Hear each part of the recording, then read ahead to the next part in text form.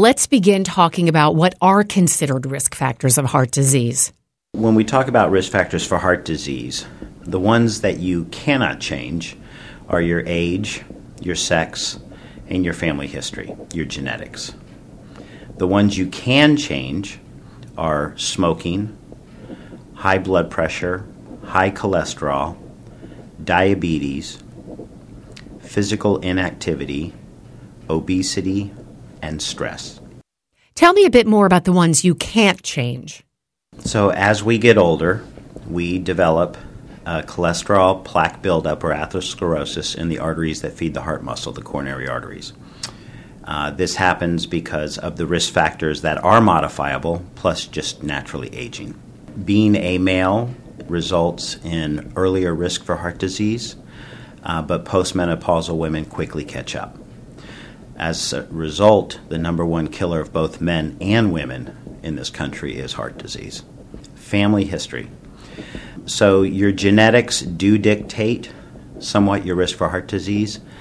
People who have brothers, sisters, or parents who have had premature heart disease, in other words, they've had heart disease in their 30s and 40s, those people are at increased risk for heart disease as well. So what can we do to improve our chances of keeping heart disease at bay?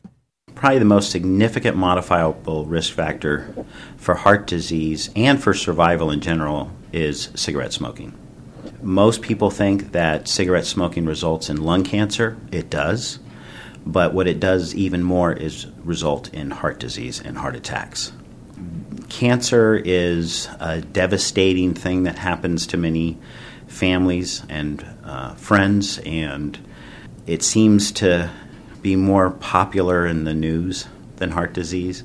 But if you take all the cancers combined, there are not as many deaths each year in this country as there are from heart disease. Smoking makes for unhealthy arteries. It promotes the buildup of the plaque, the lack of normal relaxation of the arteries, raises blood pressure. And so this is probably the single most important modifiable risk factor we have. Stop smoking. Okay, so smoking is the big one, but what if we don't smoke? What can we change then? For everybody else, it's a healthy lifestyle. It's a Mediterranean-style diet.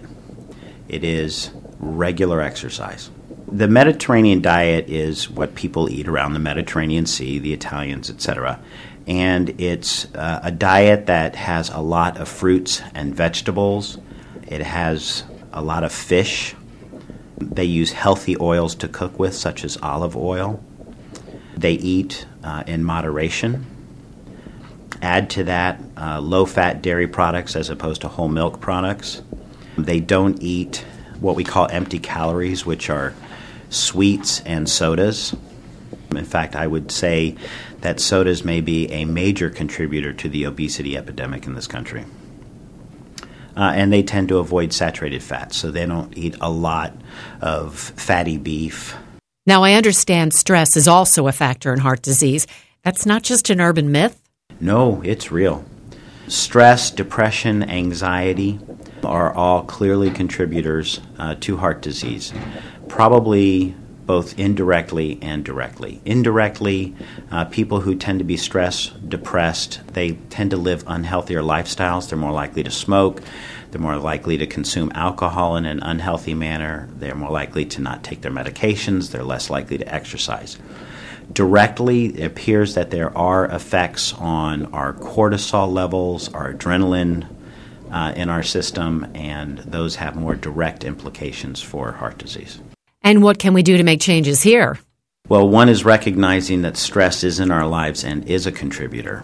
There are things that have been shown to be beneficial in actual scientific studies, and that is things like meditation and mindfulness. And that's not, putting yourself into a pretzel and sitting on top of a mountain for an hour. It's spending 5 minutes with your door closed and being mindful. And there's many audios on the internet that can take you through 5-minute mindful exercises. There are apps you can put on your iPhone that do the same thing. We're talking 5 minutes a day. We're talking getting good sleep. And when you can remove the stressors in your life, remove them. Sounds like very good advice. Dr. Figueredo, thanks so much.